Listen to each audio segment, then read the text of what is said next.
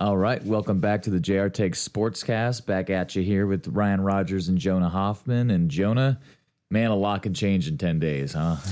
Yeah, I mean, what was it? A couple hours after we did the last episode, Geno Smith had signed his deal. I think it was literally like within an hour when we hit stop on the recording. So. Yeah, I remember we were texting each other afterward being like, damn it, we should have just waited a couple hours later and we would have had that information and we would have been able to talk about it right on the spot. And that would have been like the first episode we did that covered a recent breaking news, like live event. I know. I don't know why the Seahawks always wait so long in the fucking day to make their moves, but they always seem to make them at like 4 p.m. or so. And at that point, you know, you've been watching all these other teams make these moves all day and you're just like, what the fuck, John? Like, sign somebody. And then so you give up and then it's like, oh, now we're doing stuff. Sorry. Just okay. Yeah.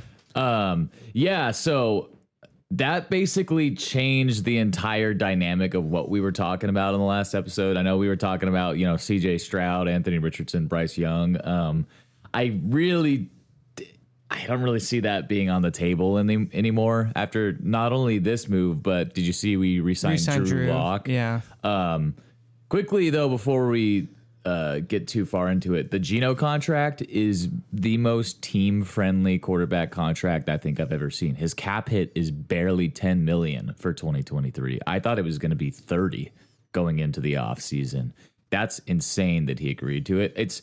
It's really cool that he's, you know, confident enough to bet on himself and reach these incentives.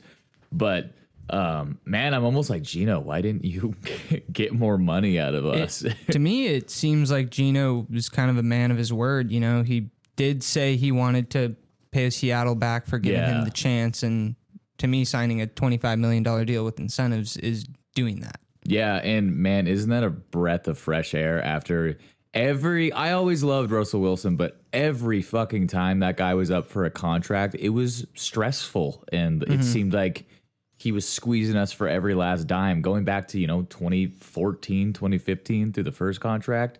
I think a lot of that was his agent. Mark Rogers. Yeah, he's kind of infamous for being a dickhead.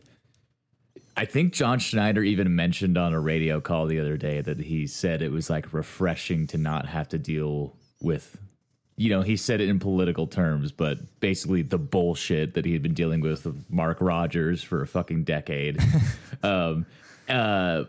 But the biggest splash move the Seahawks made this week was signing Draymond Jones from the Denver Broncos of all teams. Man, their loss is our gain just over and over and over again. It's just getting comical at this point. But he was on 710 ESPN, I think either today or yesterday. Today. No. I listened to it today. I think it might have been yesterday. Oh, well, whatever it was. No, maybe it was today. It might have been this morning that he was on. So yeah, he was hearing it. But he mentioned that there was too much drama in Denver last year, and that's part of why he wanted to come here. And it's just so funny. Yeah, that's crazy. And yeah, he also mentioned that like during the free agency process, they were like playing games with him and shit, and like. That just seems like a mess. Yeah, that's got to be one of the more volatile situations in the league right now. I mean, them and like Arizona, as far as just like drama and, you know, bad vibes is concerned, and, you know, new head coaches. But it was very un-Seahawk like, considering the past, I don't know, 8 off seasons for us to sign a big name, big contract free agent like this on the first day, because the last time I can think we did that was literally Sidney Rice. Like when we gave out a big contract to somebody. We've made a lot, like, because, you know, people forget when we got Cliff Averill and Michael Bennett at the time, they were under the radar moves. Like those weren't big household name players at the time.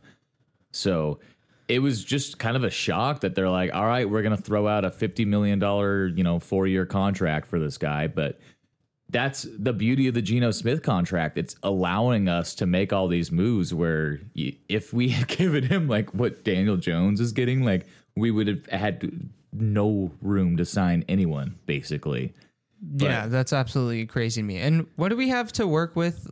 What is it, like 14 something around there. Yeah, 14 million. I have no idea right now because we made a bunch of moves this morning, and with the Devin Bush signing and also Julian Love. Did you hear about that one? Yeah, the Giants defensive back that you were telling me about. Yeah, so I guess let's break down these signings one at a time. But as far as the cap space goes, I got to see an update because some of the contract details still haven't come out. I have no idea what's going on. But another really significant move we made, we signed Jerron Reed as well.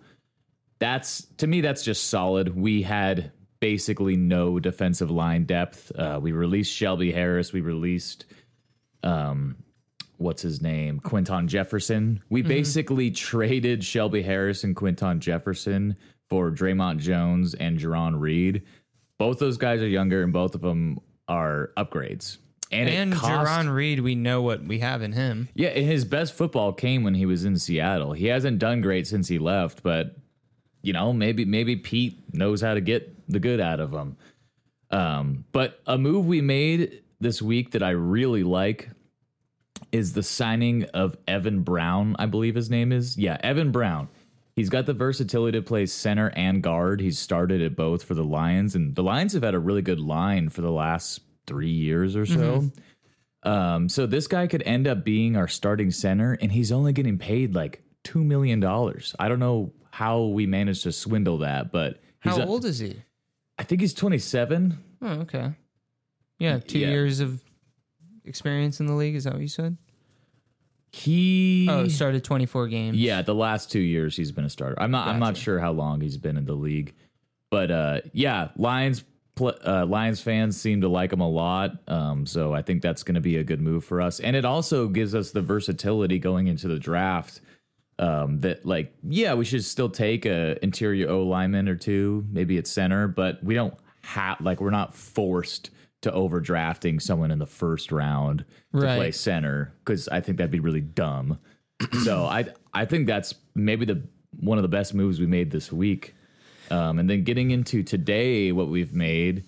I really like the linebacker signing from Devin Pittsburgh. Bush. Yeah. Because he's only 24.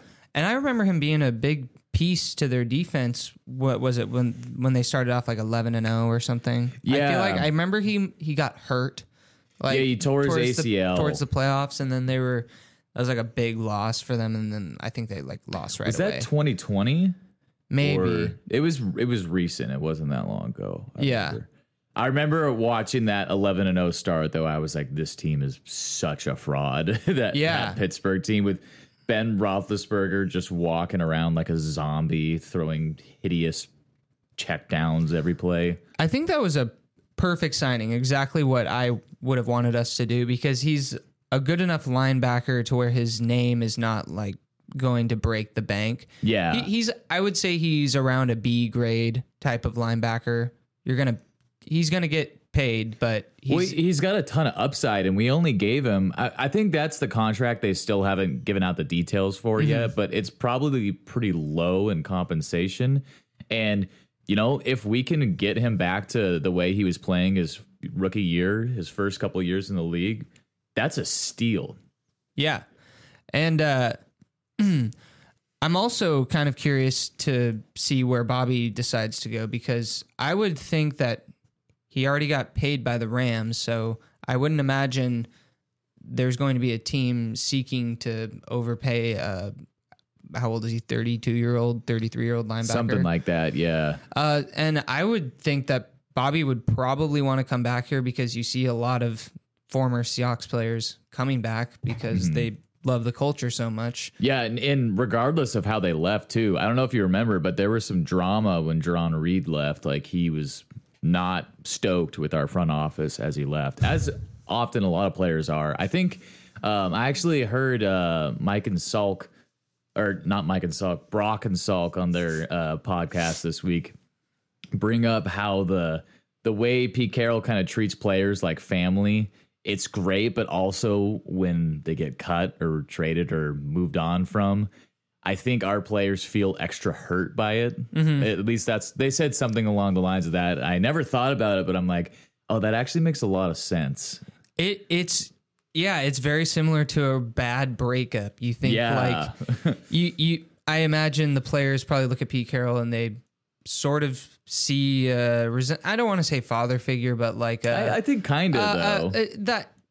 I guess a figure of that sort. And when you realize it's the business side of things, then it's like probably crushing How moment. Could Dad for do them. this to me? Yeah.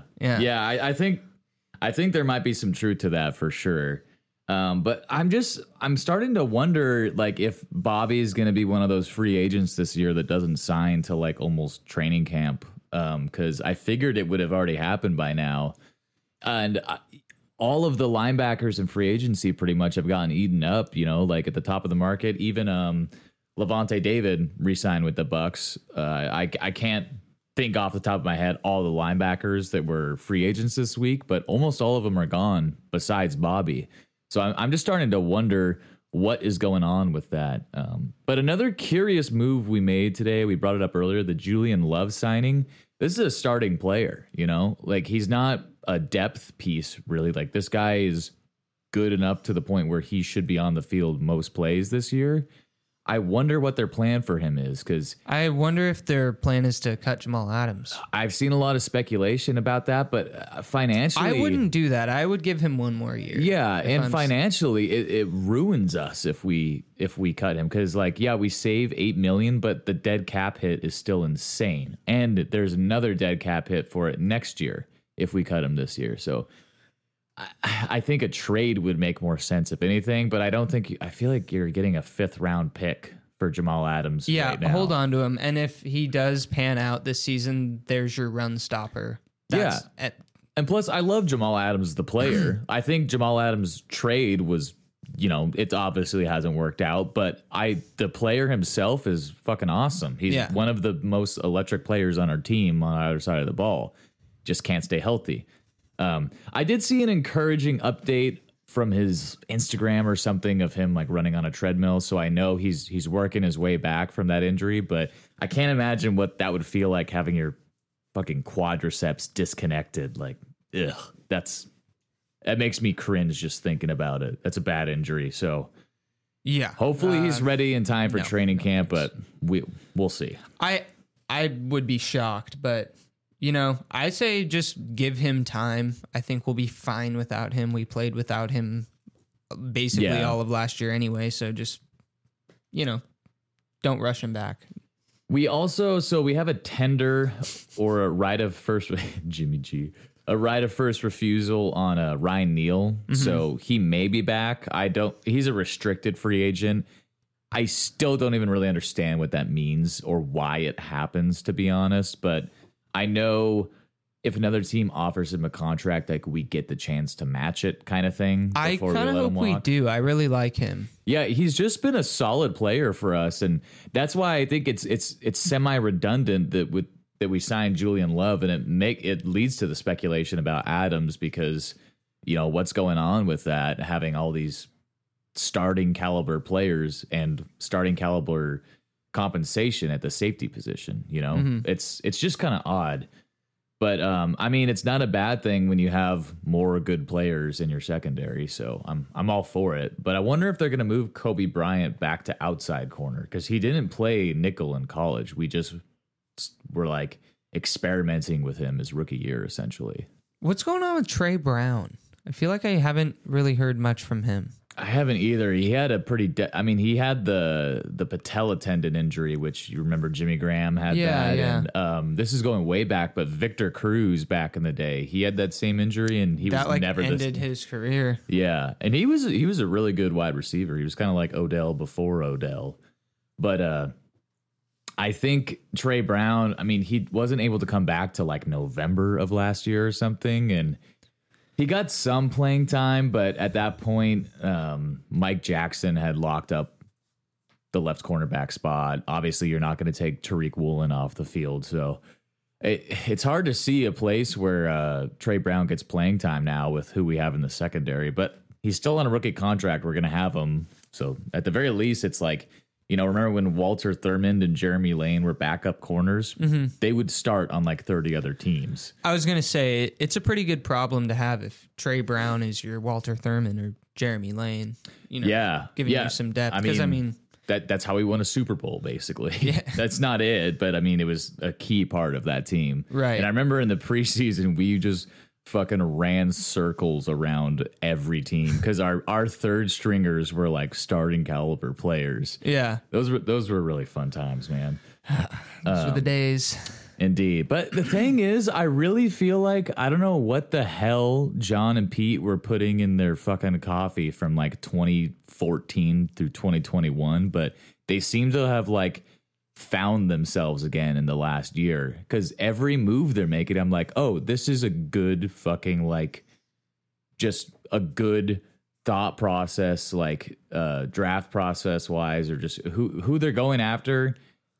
They're just players that make sense. Every player we picked in the draft last year, I'm like, oh, this makes sense given the state of our team.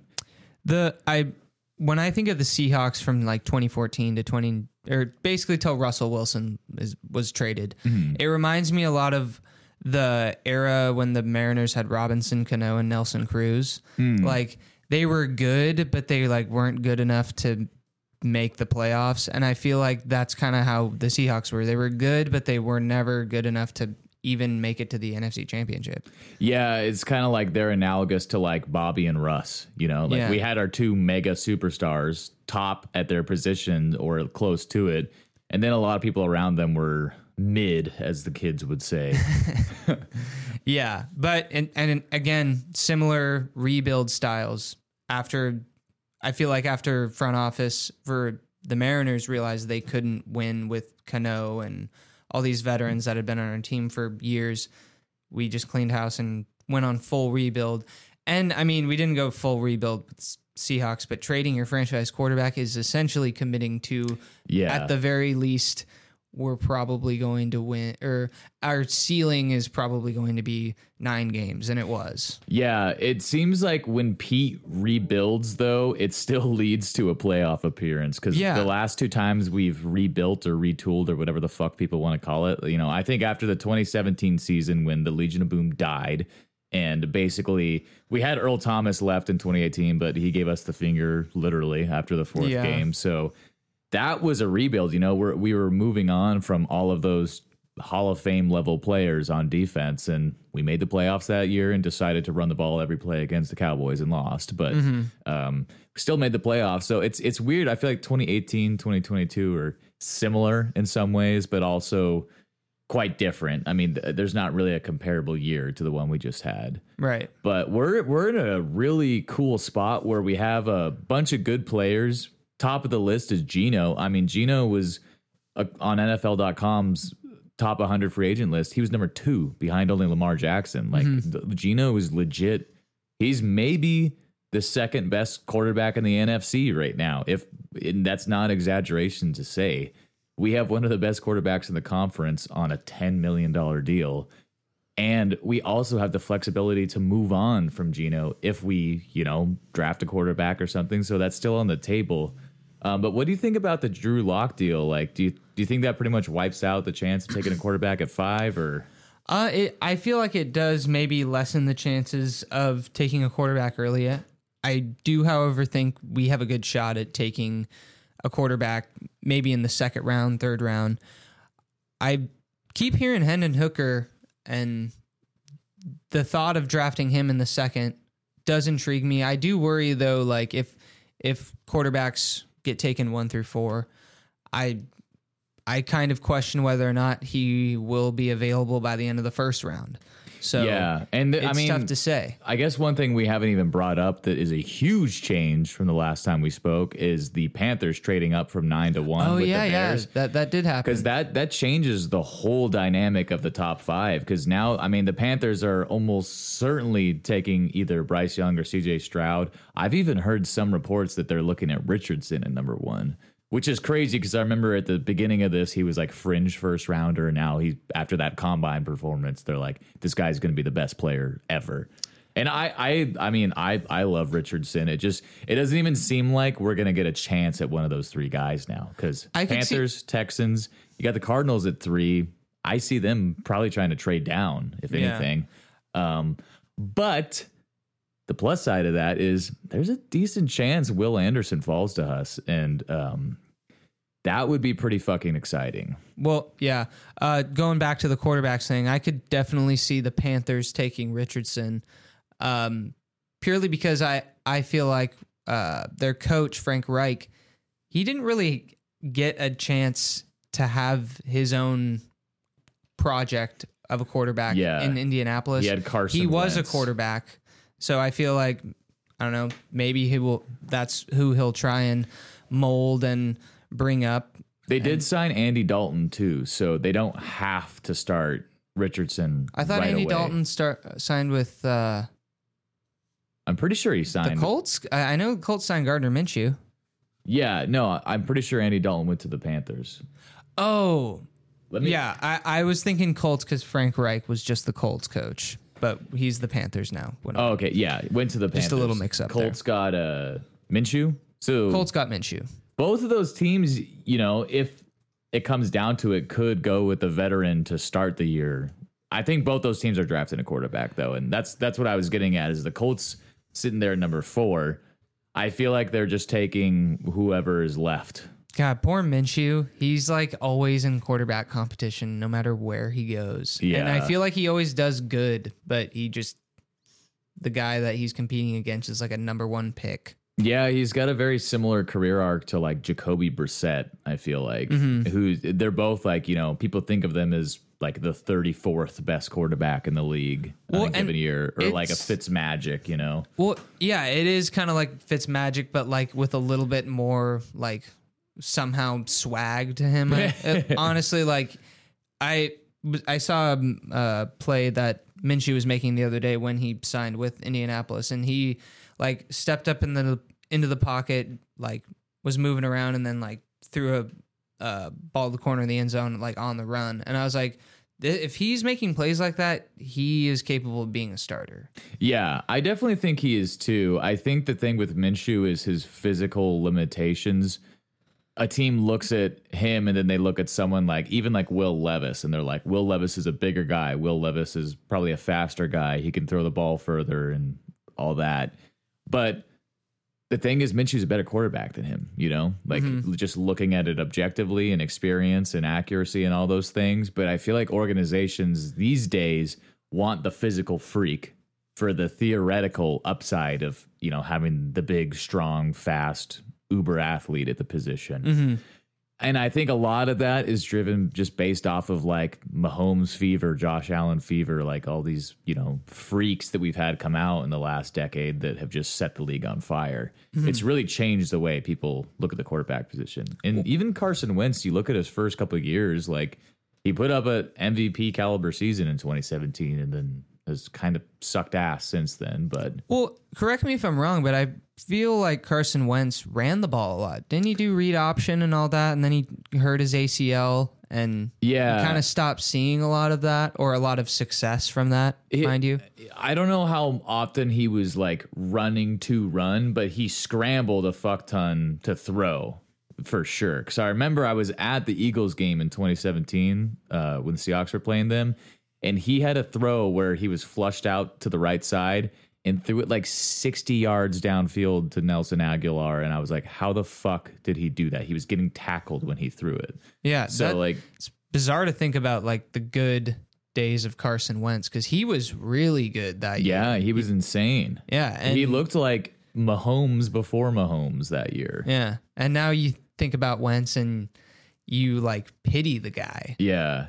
He's been on 3 teams in 3 years. He just got cut by the fucking Commanders. Yeah, it's not good. Being replaced by Sam Howell, he's probably out pick. of the league. I mean, I feel like, maybe he hasn't signed to this point because he's probably only getting opportunities to be a backup. But I think at this point in his career, that's what he's looking at.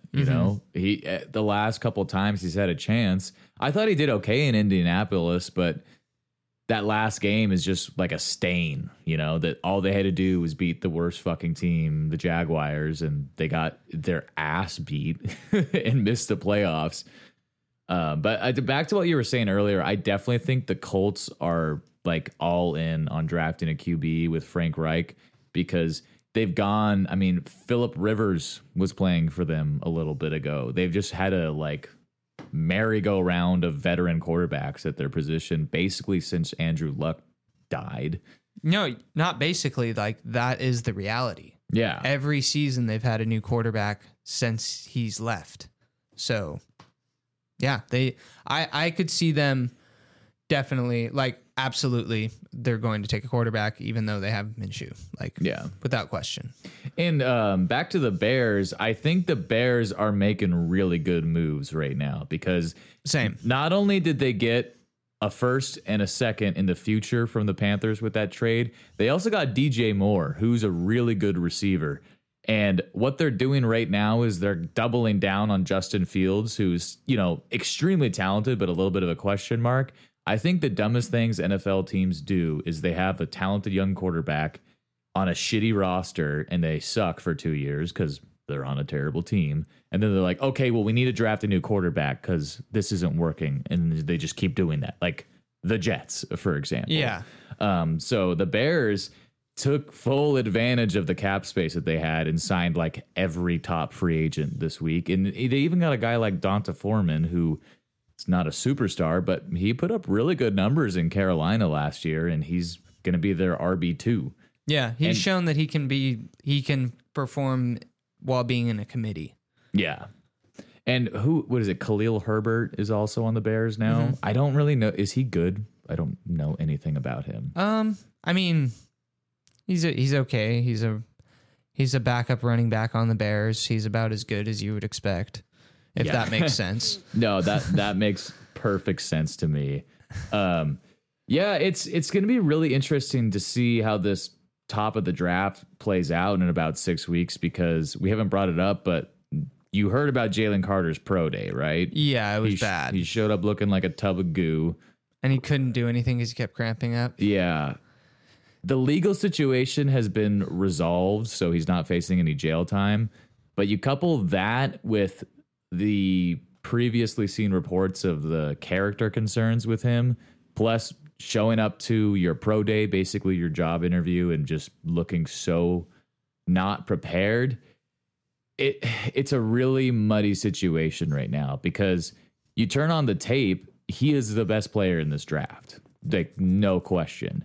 But these concerns are legitimate, and he's only 21 years old, which at a certain point I kind of feel bad for, because he's literally just a huge kid, and he's dealing with criminal charges and the loss of a teammate that I'm sure he was friends with. I was going to say, maybe that has something to do with the overweight and not being able to perform, because if you have the most golden opportunity ever in front of you and the potential of being a number 1 overall pick in the NFL, and then this befalls you. I mean, granted, he made the choices, so it's not like the world is against him or anything like that. Yeah. It's these things happen, and he's got to answer to the consequences, and people make mistakes, and he probably feels horrible, and feels horrible for the loss of a teammate. And I mean, I'm genuinely concerned for his mental health, is what I'm trying to say. I think of how I was at 21, and I can't imagine dealing with all of this at once. You're not emotionally fully developed or even close to it when you're a 21-year-old man, and being in the situation he is with all of the media suddenly, watch, they're going to start calling him a thug or this or that, because they always do this, especially with certain players. Yeah.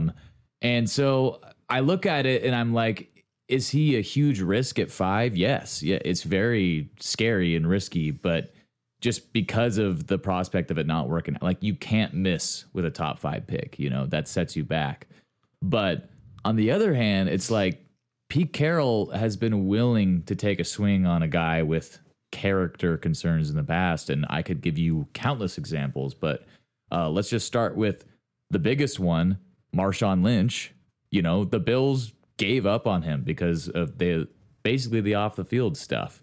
Look how that turned out. Bruce Irvin is another example. That guy, people don't talk about it. He had one of the craziest combines ever for an edge rusher. He ran a 4.4, being a 250-pound outside linebacker, defensive end.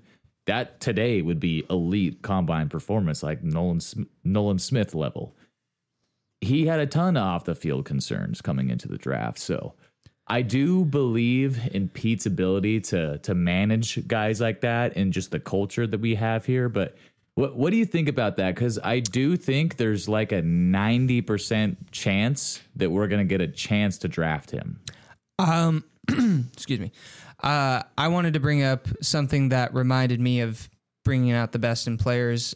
Before I answer that, well, I guess I'll just answer that. Yeah, I think we should take him at 5 if he is available. Mm-hmm. And I do think it's because Pete is the best at bringing the best out of his players and letting them be themselves. And I remember an episode of Hard Knocks that the Lions were in at the start of the season. I think it was the running backs coach. He was talking about Jamal Williams and how they let Jamal Williams do all of the weird things that he does in interviews and wears all the like Pokemon stuff, which honestly I think it's cool because I mean that's what we grew up with. So I like it. I was almost hoping we'd sign him just because I think he's hilarious. Yeah, and he was talking about how like if the coaching staff doesn't allow him to be himself like that and in that environment, you probably don't get the most out of him that he gives to the team. And I feel like Pete Carroll, that is his language. That's his MO. Yeah, that's how he is successful, is he brings the best out of his players, even the knuckleheads and the guys with fire like DK Metcalf. I feel like Pete Carroll likes that sort of edgy, loose cannon type of personality in a player. Like, oh, this is a different breed of a person. Mm-hmm. They're going to give it their all, and they got a little bit of a fire to them. And and that's something that to me that screams like Seahawk, doesn't it? Like just guy who's pretty unorthodox but has like a special quality about them. That's literally in Pete's introductory press conference in 2010. He mentioned that exact term. Basically, that's his MO. So I like, if I were to make a tier list of my reaction to what we do at number 5, Jalen Carter would probably be in like its own tier as like probably best move we could make on paper, but also I'm really nervous about it, just because like, think of like Malik McDowell, and that was a 2nd round pick. So it's tough. It's definitely tough, but I think there's a really good chance we're going to get the opportunity to draft either him or Anderson at 5. So it's tough. If both of them are there, who are you taking? The thing is, like, theoretically, it's like, okay, Will Anderson is a no-brainer, but Jalen Carter is so much more of a, like, we have a decent crop of edge rushers. And there's a lot of edge rushers we can get at 20 or with our 2 2nd-round picks or even with the 3rd-round pick. And I think Will Anderson is your starter day one, and he's a Pro Bowl type player. But I think if you can get the best out of Jalen Carter, like we're talking like Hall of Fame level ability with him. Right. And I don't know, like with Will Anderson, I think you were literally getting like basically what Von Miller is right now, right away, but you're not getting 2012 Von Miller. That was one of the most explosive. Like Will Anderson ran a 4.6. That's good. He has all these good measurables, but his prowess is more of just how solid of a player he is, Right. Like, so. And you also look at edge rushers, like you were just saying, they're kind of a dime a dozen, whereas a player like Jalen Carter, they're a lot more difficult to find, a player like that. And I've heard the Ndamukong Suh comps and all that, and that sounds like a Hall of Fame player. Yeah, like Warren Sapp, for example, or like he's way bigger than Aaron Donald. So like I say Aaron Donald, but he's a totally different type of player. Isn't that bizarre? Thinking someone is way bigger than Aaron Donald, like at least like 20 pounds heavier and like 5 inches taller or something. But yeah, just think about having a defensive front that has Jalen Carter on it and Jermonte Jones, like just those two guys right there. That's like one of the top 3-4 fronts in the league. Yeah. The main thing we got to do after that point, and there's a guy named Mozzie Smith who's a big hulking, because we need a nose tackle is what I'm getting at. I've heard reports we might be cutting Al Woods. Oh, that's a bummer. He's like 36, 37. He was productive. I like Al Woods. I'd be totally fine. I almost worry about that, though. I feel like he's like a Red Bryant. Remember how shitty our defense was after we let him go? Well, we went back to the Super Bowl after we cut him, but even still, he was a big loss to our defense. Yeah, he was a really unique player himself. Like he was like the biggest defensive end of all time. I'm just hesitant on letting go of Al Woods for that reason. Well, because of the memories of losing Red Bryant. I'm with you. I also just think there's a decent chance he retired. Like he soft retired after 2019. He didn't play the COVID year. Yeah, and we basically were like, hey, you want to come back in 2020 or 2021 or what? Or it was 2021. Yeah. So that's the thing is like it'd be great to bring him back, but at his age and the position he plays, there's just really good chance it's like not going to work out. Yeah. But there is a guy in Mozzie Smith or Siaki Ika. He's the other like pure nose tackle in this draft. I'm not as high on Ika. He just doesn't seem, he's so slow. It's like you're basically just there to take up space. Yeah. But the thing is, if you have really good 3-4 ends in Jalen Carter and Draymond Jones, it makes that need a little less of a need. It makes being there to take up space make a little bit more sense. Yeah. So maybe maybe I've just talked myself into getting Siaka Ika. And like you just covered all the bases and you're like, well, actually, this makes sense. Yeah. But so the moves we made in free agency basically have made me feel like at every spot we're picking this year, we can take pretty much any position besides like Jesus Christ. If they pick a fucking safety in the first round, I'm going to shit my pants. They won't do that. I hope.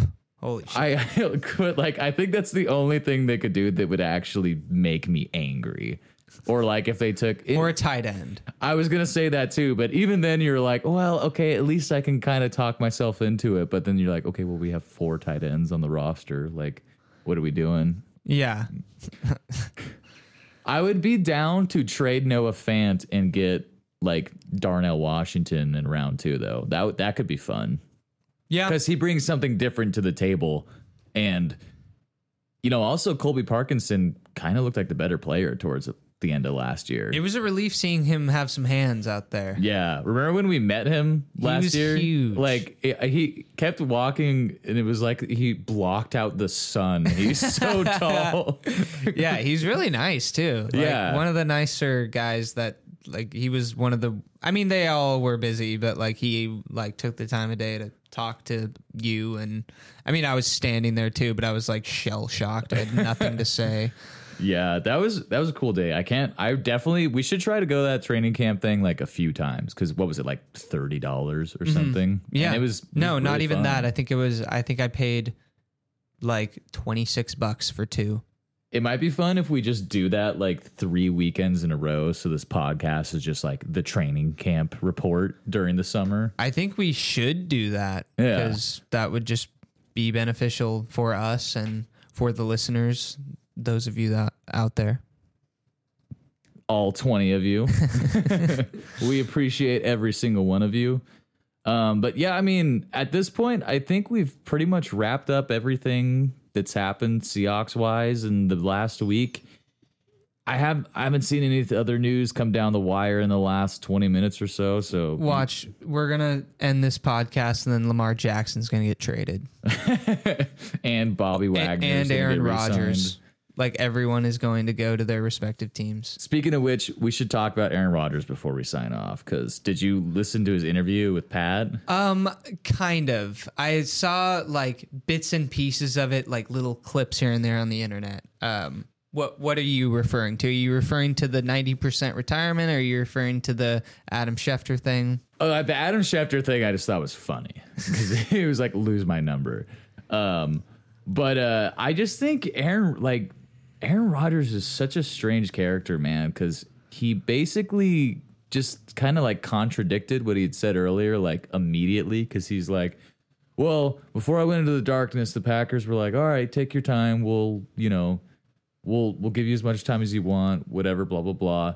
I was already hearing swirling rumors about him going to the Jets before he even did this. Mm-hmm. So that didn't really seem to match up with me.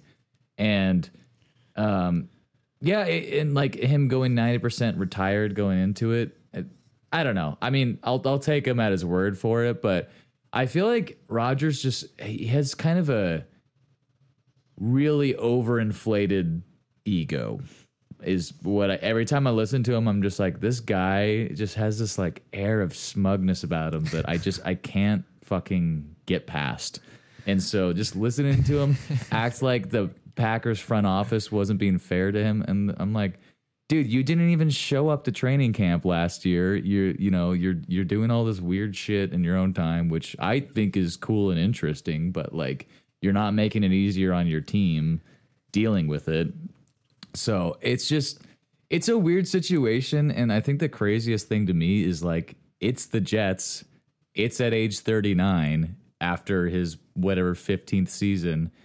Why is this just Brett Favre round 2? Like almost beat for beat. Well, the funniest thing about it to me is even though he debunked the rumors and said they weren't true about him having the Jets in a chokehold and having this list of demands and the Jets going after all these players and signing them, like Alan Lazard, for example, that's just so funny. Like if he doesn't go to the Jets and then just has them do all these moves and then it's like, all right, I'm going to stay with Green Bay. They just are like, dude, and then Green Bay's fucked because they're already like propping up Jordan Love and seeming to like move on. And now they're like, oh fuck, we got to pay Aaron Rodgers $60 million. We can't sign anybody or do anything. Why did they do that? That was such a weird move. And then they got rid of Davante Adams. It's like you should have gotten rid of Rodgers, kept Adams, and drafted who you drafted for receivers, and then you could build around Jordan Love. Yeah, imagine Davante Adams, Christian Watson. I mean, Dobbs is okay. That's a really good 3-receiver set there. Yeah. And instead, they're in this weird situation. And I keep seeing these reports that the Packers are willing to take this all the way to the draft before they make a move. Why? You are hamstringing your own team by not being able to sign people by doing this. Like, it doesn't make any sense. Yeah, I don't know what they're doing. And the other teams in the NFC North are only getting better. Detroit and Chicago, I feel like, are going to be the two. Weirdly enough, they are never the two that are fighting for the division, but I think this is the first time we're going to be seeing it. You look at it on paper, like the Bears made themselves a lot better this week. Yeah. And they still have the 9th pick and a whole bunch of other draft capital to swing here. Something you brought up that I think is really curious is the prospect of then getting a Bijan Robinson. Mm-hmm. That would be a really electric. The read option with Bijan and Justin Fields. I think they were going to do that because that would be fucking crazy. Why would they not do that?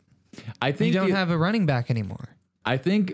Well, they signed. Yeah, I mean, you have Foreman, but I mean, you let a guy walk that was a trusted player in your organization for 4 years.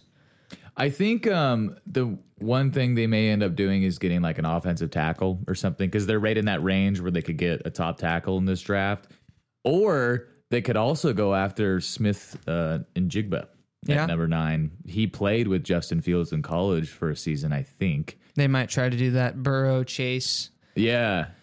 Carbon copy. And think of a 3-receiver set with him in the slot, and then you have David or DJ Moore outside and either Claypool on the other end or Mooney. I don't really know who of those two is better. Those would be 4 good receivers. I think, as I've said before, I think that Chase Claypool is kind of a chump, but I think so too. But if he's your wide receiver 3, that's pretty good. I mean, that's better than our wide receiver 3 by a good chunk, I would say. Mm-hmm. But if he's your wide receiver 1, like, you're fucked, which is what they were in last year. Exactly. So, I mean, that offense on paper is a lot more scary than the Vikings have, they still have Dalvin Cook and the Justin Jefferson, but I don't know. I see the tides turning towards the Lions and the Bears a lot more this year. Yeah, it was Packers Vikings for ages, and now it's no longer that. No longer the case. And I'm here for it because I'm fucking sick of both those teams. The Vikings are just destined to lose in the first 2 rounds of the playoffs every year, and the Packers have been destined to lose in the championship. The Vikings are like the 2014 or 2015 to 2020 Seahawks, but like forever. That fucking sucks. Because like I'm like, damn, you're right, but it's funny. Like all those years as they're going by, it felt like we were still on this special thing, and we were gonna get back to the Super Bowl this year. But like looking back at it, it's just like we never had a fucking chance. I never thought we were gonna go to the Super Bowl ever from that time period. Honestly, I thought we sucked. I mean, I didn't think we sucked, but I thought we were like the year we won the division and then the Rams kicked our ass. I was really mad that game, but I was also like not surprised. That was, I felt like the last good chance we had in 2019. Like we were an average team that was overperforming, but it was fun. And that was Wilson's. I think that was Wilson's best year. Because the level of difficulty he was playing under that season was insane. Mm-hmm. And the half of our wins were fourth quarter comebacks. It was crazy. But the wheels started to fall off in 2020. And yeah, by the end of the year, I was like, I'm just glad we're making the playoffs. Mm-hmm. But remember, we started off 5-0 that year, and it was like that was the best start we've ever had. Yeah, and we were putting up like 38 points a game or something crazy like that. So much promise to only come crashing down like violently immediately by our most hated rival at home. Yeah, thankfully no fans were there. That made it a little better. Yeah, that's easier to stomach, I think. But yeah, speaking of our division, I think if we can split the series with the 49ers, which I know, big if, they whooped our ass 3 times last year. But, dude, the Rams and the Cardinals are going to suck ass next year. They're both in really cap hell. Kyler Murray, torn ACL, coach, Gannon. Which we'll play that sound bite in post. Let's have some fun. Buckle up. That just reminds me of Buckle Up, Buckaroo.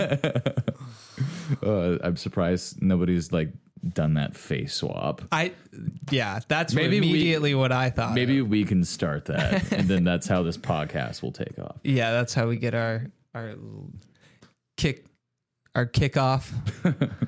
But I think just looking at the landscape of the NFC, especially with Rodgers going to the AFC, I mean, every good quarterback is in the AFC pretty much, besides Hurts, Geno, I guess, Stafford, Carr, I don't know, Kirk Cousins. Kirk Cousins, Derek Carr, Matt Stafford, to me, they've all been around the 18th to 14th best quarterbacks for fucking ever. Mm-hmm. So I'm not afraid of any of those guys. It's like the Eagles and the Niners, top 2 teams in the conference. I think, maybe you say the Lions are even the 3rd best and we're the 4th. I don't know. But you think the Cowboys, they have a really good defense. Yeah, I guess the Cowboys. I just never consider them because I'm like, well, they're gonna lose before they get to the NFC Championship. It's illegal for them to not do that. Yeah. So I'm just not worried about them. And I guess I don't know the Giants, but they just gave Daniel Jones a fucking golden fucking contract for no reason when he threw 15 touchdowns. So now they're fucked. They have their running back who is injury prone on the franchise tag. It's a mess. Yeah. They quickly went from a promising upstart team to cap strapped losers. Yeah. It's all because of Daniel Jones. Yeah. He did just mediocre enough to have any amount of leverage in the contract negotiations. I don't know why. If I'm the Giants, I would have just been okay, walk. We'll sign fucking Derek Carr or something. I don't know. Yeah. It's ridiculous. I guess with that in mind, the Saints could be sneaky. I don't know.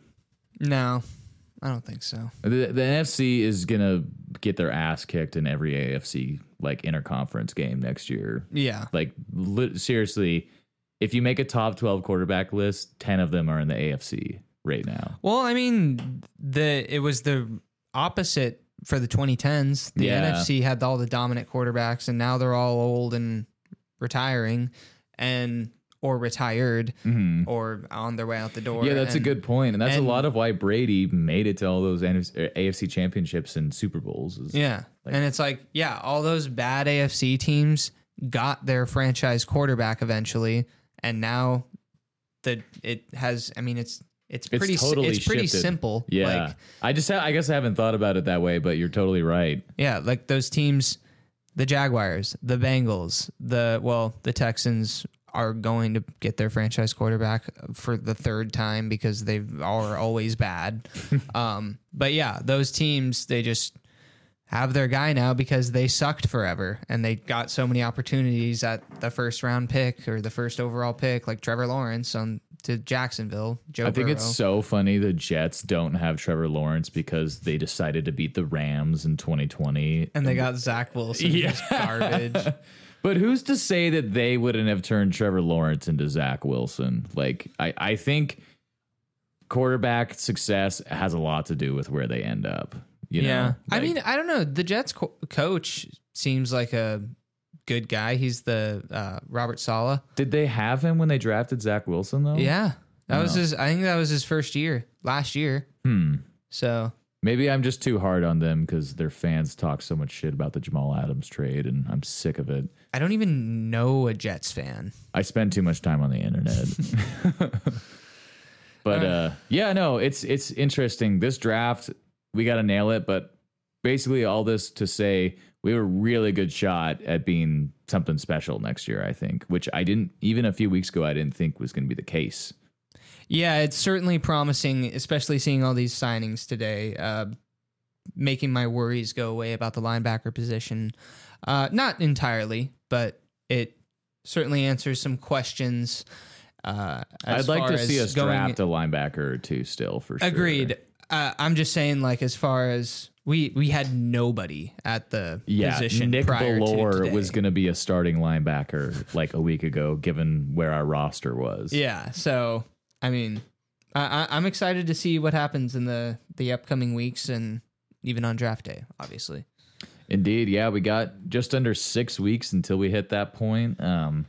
Maybe we will get a little video action coming at you guys between now and then. We'll see. Yeah. You know, we keep talking about it, but it'll happen. It'll happen. It'd be fun, man. We'll at the very least have some reaction videos during the draft, like sitting there or standing there with everybody when we go up to make the pick at number 5. We got to film that. Yeah, we will. That's going to be a big moment.